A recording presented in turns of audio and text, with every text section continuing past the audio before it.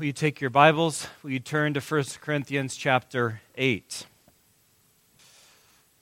Today we come to, by my count, the 10th message in our series on the conscience. And from what I understand, there will be several more to come. But we have learned a number of things about the conscience. We've learned a number of sobering realities in this study. We've learned that the conscience functions based upon knowledge. Wonderfully, God has created all mankind with the work of the law written in his heart. Every man has a sense of right and wrong. And what that does is allow society to steadily progress instead of immediately descend into absolute anarchy and chaos. Notwithstanding, man's knowledge must rise higher. God's people need to learn what God wants. God's people need to learn His will. You see, we don't naturally know what God wants us to do. And that's a sobering thing. We need to know more. And perhaps it's very sobering to realize that we don't know what we don't know. There's so many things in life that are just beyond us. There's such a vast chasm between our knowledge and God's knowledge. What is right? What is wrong? Well, as we further consider this, I have to realize that the conscience functions based on knowledge. We don't have all the knowledge. We need to be growing in our knowledge. To further complicate the matter, Christians who love God don't have the same knowledge either. They're at different levels of knowledge. But God has called them to be together, to work together, and so magnify Him. Even though some Christians are young in the faith, some are old. Some are imbalanced one way, and others another way. So in a local church, there is always going to be a difference of knowledge between our unsaved children, between our newly saved children, between an unsaved friend, between a newly saved brother or sister in the Lord, or between an aged saint. You see, a local church represents a broad spectrum of knowledge, and we have to realize that is all within the providence of God. And given that, brothers and sisters in the Lord, we turn to 1 Corinthians 8, and I want us to consider today a weak conscience protected. A weak conscience protected. Let's bow before the Lord in prayer. Father, as we have this wonderful opportunity to look in your word, we pray that it would find a resting place in our hearts. That, as we just sang a moment ago, that we would have a place for Christ in our hearts and our homes. That in this moment we would have a place for your word in our hearts. We are reminded of the passage that calls us to let your word dwell in us richly. And Father, we pray that you would fulfill that desire of our hearts in these moments together. In Jesus' name, amen. Once I was waiting in the nurse's office at the elementary school, and I noticed a sign on the wall that read like this: when faced with the choice to be right or to be kind, choose to be kind. A smart aleck or a sweet Susan? You know, who likes a smart aleck? Who likes Mr. Know-It-All? Who likes the person who always thinks that he knows best? Who likes the person who always points out the problems of other people? You see, it's really easy to understand why that sign in the nurse's office said to choose kindness. People can have their feelings hurt by Mr. Know-It-All. Well, as we go into our study in 1 Corinthians 8, there are negative consequences of Mr. Know-It-All. And these negative consequences go far beyond simply hurting someone's feelings. I invite you to look in your Bibles, 1 Corinthians chapter 8, verse 11, where the Bible says this, "So by your knowledge, this weak person is destroyed." Knowledge can be destructive. Now, how could that be true?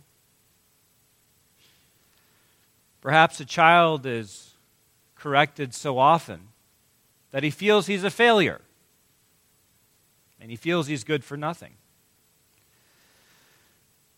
Or perhaps a couple locks horns because one of them always feels he has to be right. He feels that he must always win the argument because he's right. Therefore, the commitment to the marriage kind of gives way to the craving to be correct.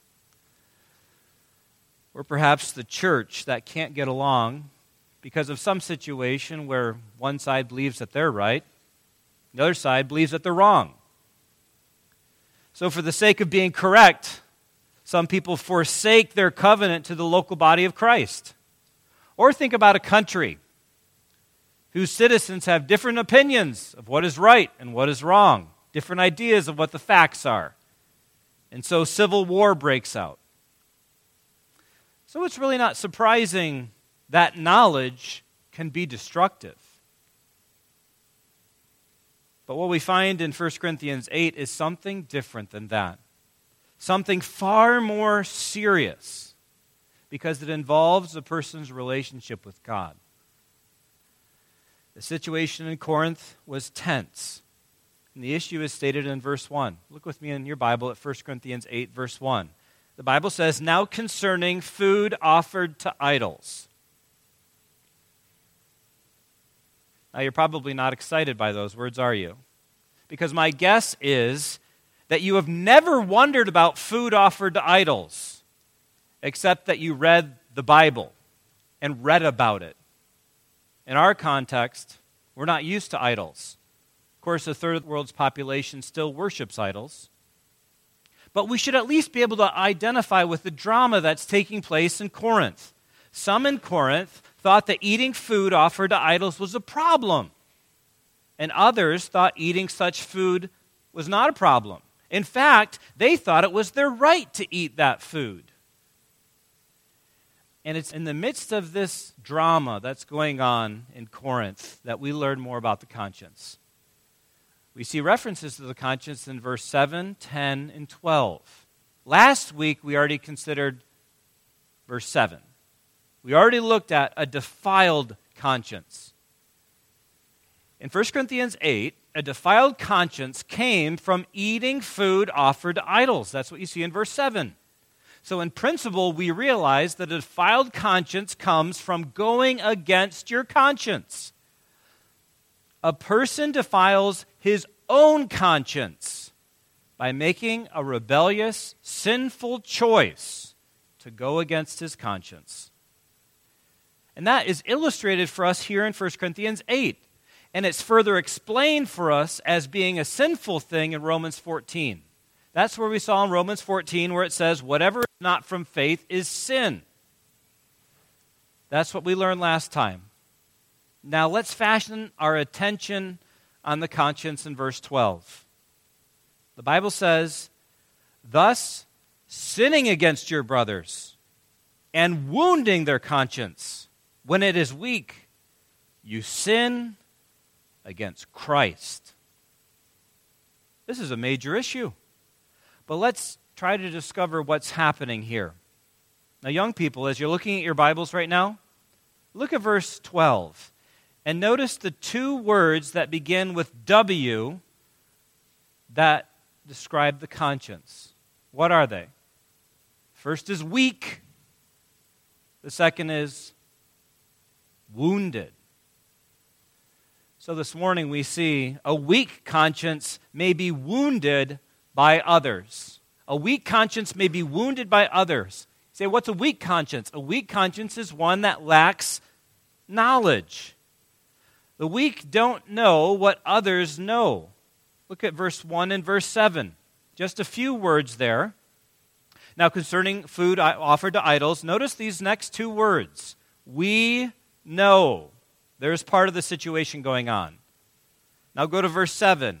However, not all possess this knowledge. There's the rest of the situation. Some know something and others don't. That's the stuff of the drama. Verse 4 tells us what some know. It says in verse 4, we know that an idol has no real existence and that there's no God but one. And then verse 7 shows us that some other people know something else. However, not all possess this knowledge, but some through former association with idols. You see, on the one hand, some people had a theological understanding of idols.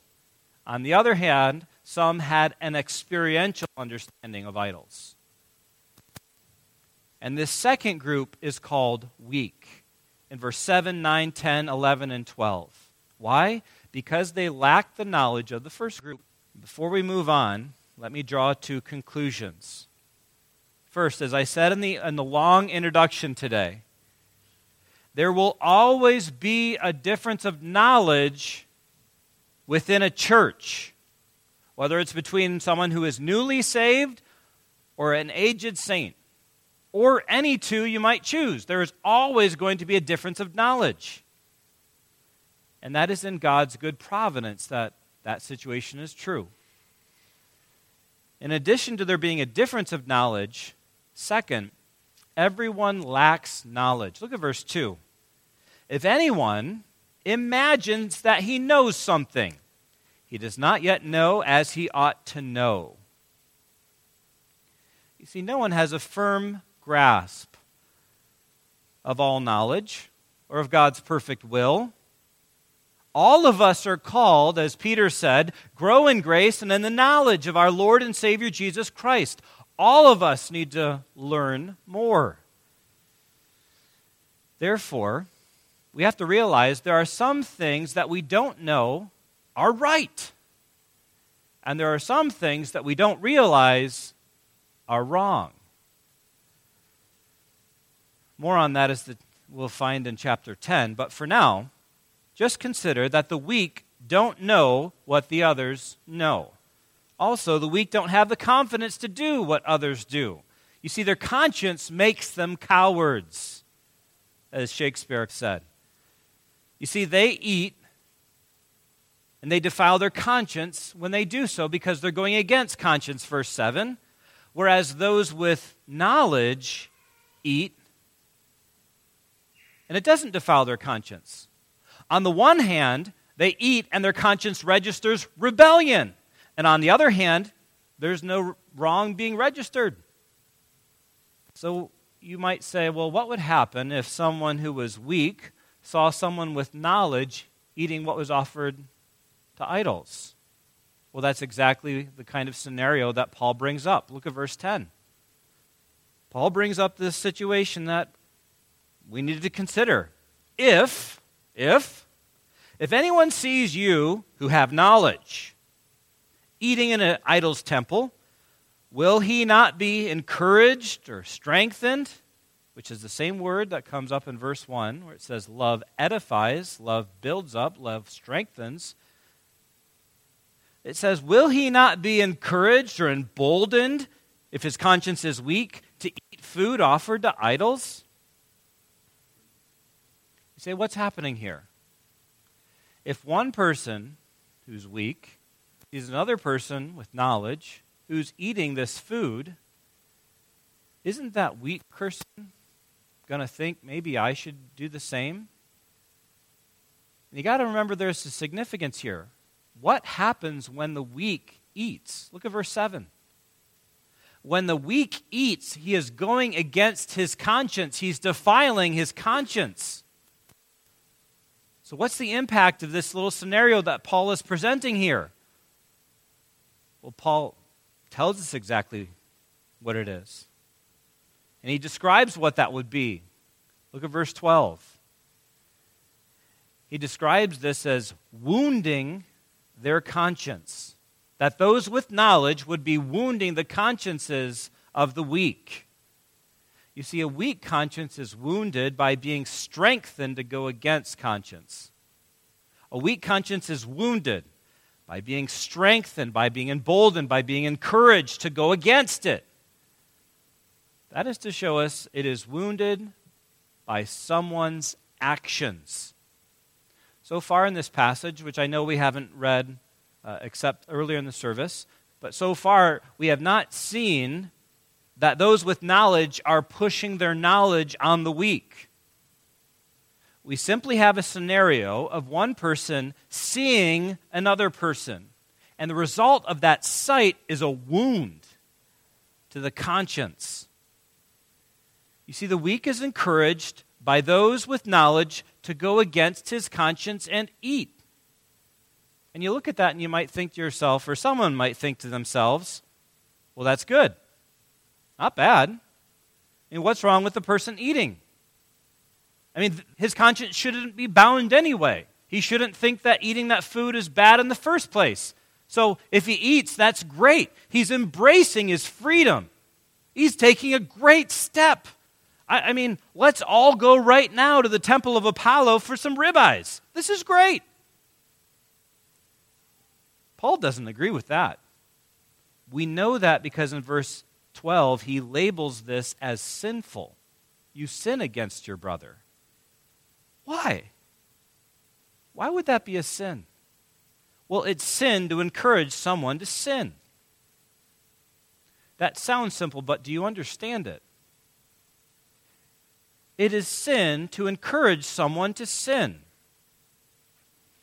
Of course, at this point, I can imagine a person with knowledge who stands up and he shouts, "Hey, come on, it's not even a sin to eat this. Really, how bad could it be to go against your conscience that's overly sensitive? I mean, how bad is it really for him to eat? Come on." Well, the passage would tell us it's absolutely terrible. Brothers and sisters in the Lord, this is where I really need your attention. Here's a point that I don't often read when I read on this topic. There is a connection between the conscience being wounded and a brother being destroyed, verse 11. There is a link between simply eating and being destroyed. And I think most people miss that link. We've actually already covered it together. Do you know what it is? We've already talked about all the stuff of what's going on here. What have we already studied that's kind of like destroyed? What's that from 2 weeks ago? That's shipwreck. Where did that come from? Well, we learned in 1 Timothy that some have made shipwreck their faith by rejecting a good conscience. That's a picture of destruction. The pathway to such destruction is by rebelling against your conscience. Why is eating so dangerous for the weak? Because eating is a rebellious choice to them.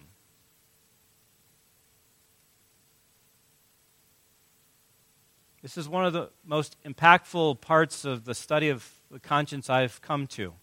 Just to realize that by the book, by looking at our Bibles, we realize that all sin defiles. But not all sin defiles the conscience. Eating defiled the conscience of these weak people. So what's the difference here? It's one thing for you to read that sin is defiling. It's another thing for you in your heart to realize, I'm choosing to rebel. I'm choosing to defile my conscience and go against it. And the caution we learned from 1 Timothy was this, that you will not long believe in a God you won't obey. Therefore, it is so sinful to encourage a brother to walk the pathway of rebellion against God. That is not a light matter at all. because it is in our conscience that we subjectively understand a rebellion against God. We can read in the Scriptures objectively about it, but it's our conscience when it becomes a true, real matter between me and God. And the conscience is wounded by being emboldened to sin. I already talked about it for a moment, but just to say again, Paul is using the word here for edification, building up in an ironic way. We know from this book that edification is a key point in Paul's arguments throughout different sections of this book. It is so important that we work hard to build each other up. And Paul here is shaking the people with knowledge who are encouraging other people to go against conscience by their example. He's saying, you're encouraging them, but to their own destruction. This is not good. So I believe this sheds a particular light on the impact of our choices upon other people. Have you ever thought how much what you do impacts other people? And the Scriptures give us a huge array of these kinds of things, all the way from just wicked and bad to seemingly innocent in this case. I mean, think of Jonadab from 2 Samuel chapter 13. He was the one who encouraged Amnon how to have Tamar, his brother Absalom's sister. Just a wicked episode. Or we can think of Eve, who gave to Adam to eat. Or we can think of David's men who encouraged him to strike down King Saul. You remember in 1 Samuel chapter 24. They thought God had just come down and given his will. King Saul, who had been chasing them, now of all the caves in Israel, he finds himself in the same cave as David and his men. And David's men are preaching to David. David, we all believe that everything happens for a purpose. The planets have aligned. King Saul has come into our cave. It's time for you to rise up and strike him down. God's will is plain and obvious, right, David? Go get him. And David does. And as soon as he does, his heart smites him. All the way to the case that we have before us. What's wonderful to read through the Scriptures is to see when people, when they fell, some of them confessed their sin like Adam and David, and they weren't destroyed. But that doesn't make encouraging someone to defile his conscience a small matter. It's wounding their conscience. According to Paul, it's sinning against them. So we've seen that a weak conscience may be wounded by others. Secondly, this morning, we'll see a weak conscience must be protected by others. That's Paul's point. That's what he's driving for in this chapter. You must consider your brother's conscience. That's not often where the conversation starts. Typically, we ask ourselves, well, who's right? What's correct? Are you right? Am I right? Can we eat meat offered to idols or not? But Paul's point is this. You can't make the decision based on your knowledge alone. He begins the chapter and says, we know. He talks about knowledge. And then halfway through he says, however, not all know. And then he starts talking about people. He brings people into the discussion as if they matter to the matter at hand. As if right and wrong aren't all that matter. You see, knowledge doesn't end the debate or solve the issue. You have to factor in the impact of your choice upon other people. You have to factor that in if you're going to make a right decision. And he goes on to plainly say this, you must determine not to cause your brother to stumble. Look at verse 9. Take care. Here's the imperative. Take care that this right of yours does not somehow become a stumbling block to the weak. Verse 13, therefore, if food makes my brother to stumble, I will never eat meat, lest I make my brother stumble. You think, really, Paul? You'd never do that? You'd give up meat? Because that's so much more important? Yeah, that's what he's saying. And he even goes as far to help us understand, why would someone cling to something so insignificant? Look at verse 8. food will not commend us to God. Is food really all that important? Why would you cling to something that is so insignificant? And Paul says, we are no worse off if we do not eat, and no better off if we do. Now that's phrased in such a way to go after the people with knowledge. Isn't it so often the case that the people who think they're exercising a right or liberty, they think that they're better than the person who doesn't feel the freedom to do that? I'm better off because I actually can enjoy my liberty. Hate to be him when he can't enjoy his liberty. Paul says, you're not better off for eating. It's just food. Why cling to something so insignificant? And then he asks such a probing question in verse 11. Or I ask you, why destroy someone for whom Christ died? Look at verse 11. So by your knowledge, this weak person is destroyed, the brother for whom Christ died. Your brother to Christ is precious, but seems to you what's precious is the ribeye. Could it be that too often being correct is prized above a person for whom Christ died? So, brothers and sisters, as we close, remember that sign that was in the office? The one that said, when faced with the choice to be right or to be kind, choose to be kind. That's good advice. That's good advice.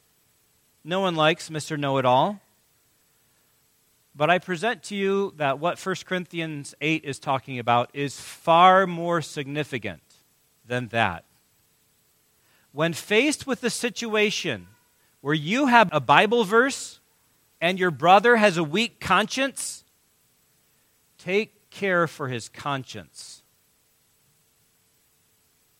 Your brother being right with God is far more important than your brother being right like you. Let's close in prayer. Father, as we consider this, help us to realize how very important it is for each one of us to be rightly related to you and in walking in humble submission to you.